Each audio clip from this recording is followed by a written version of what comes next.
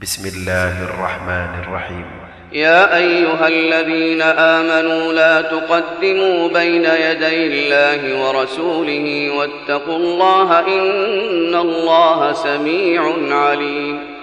يا أيها الذين آمنوا لا ترفعوا أصواتكم فوق صوت النبي ولا تجهروا له بالقول كجهر بعضكم لبعض أن تحبط أعمالكم وأنتم لا تشعرون. إن الذين يغضون أصواتهم عند رسول الله أولئك الذين امتحن الله قلوبهم للتقوى لهم مغفرة وأجر عظيم. إن الذين ينادونك من وراء الحجرات أكثرهم لا يعقلون.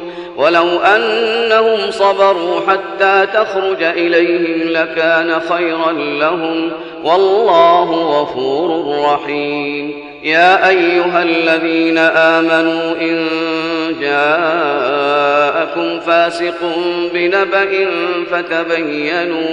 فتبينوا أن تصيبوا قوما بجهالة فتصبحوا على ما فعلتم نادمين.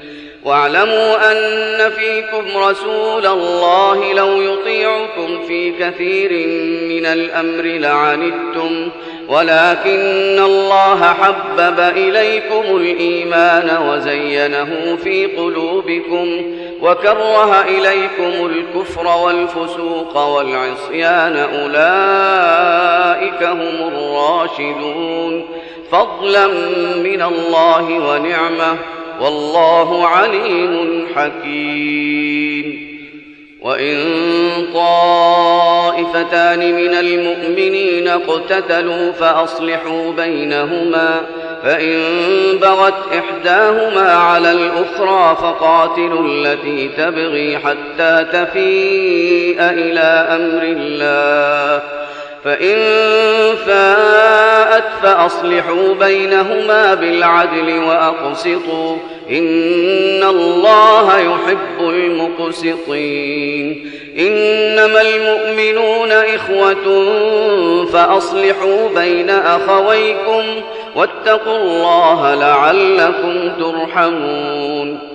يا أيها الذين آمنوا لا يسخر قوم من قوم عسى أن يكونوا خيرا منهم ولا نساء من نساء عسى أن يكن خيرا منهن ولا تلمزوا أنفسكم ولا تنابزوا بالألقاب بئس الاسم الفسوق بعد الإيمان ومن لم يتب فأولئك هم الظالمون.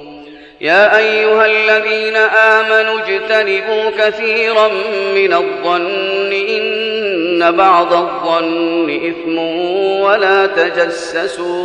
ولا تجسسوا ولا يغتب بعضكم بعضا أيحب أحدكم أن يأكل لحم أخيه ميتا فكرهتموه واتقوا الله إن الله تواب رحيم.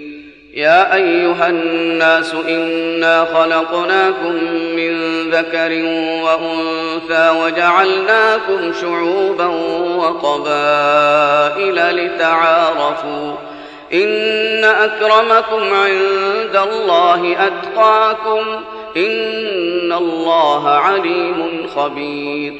قالت الأعراب آمنا قل لم تؤمنوا ولكن قولوا أسلمنا ولما يدخل الإيمان في قلوبكم وإن تطيعوا الله ورسوله لا يلتكم من أعمالكم شيئا إن الله غفور رحيم.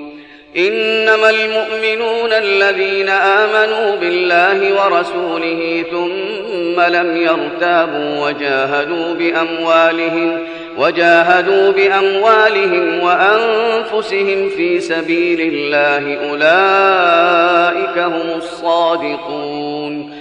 قل أتعلمون الله بدينكم والله يعلم ما في السماوات وما في الأرض والله بكل شيء عليم. يمنون عليك أن أسلموا قل لا تمنوا علي إسلامكم بل الله يمن عليكم أن هداكم للإيمان إن كنتم صادقين.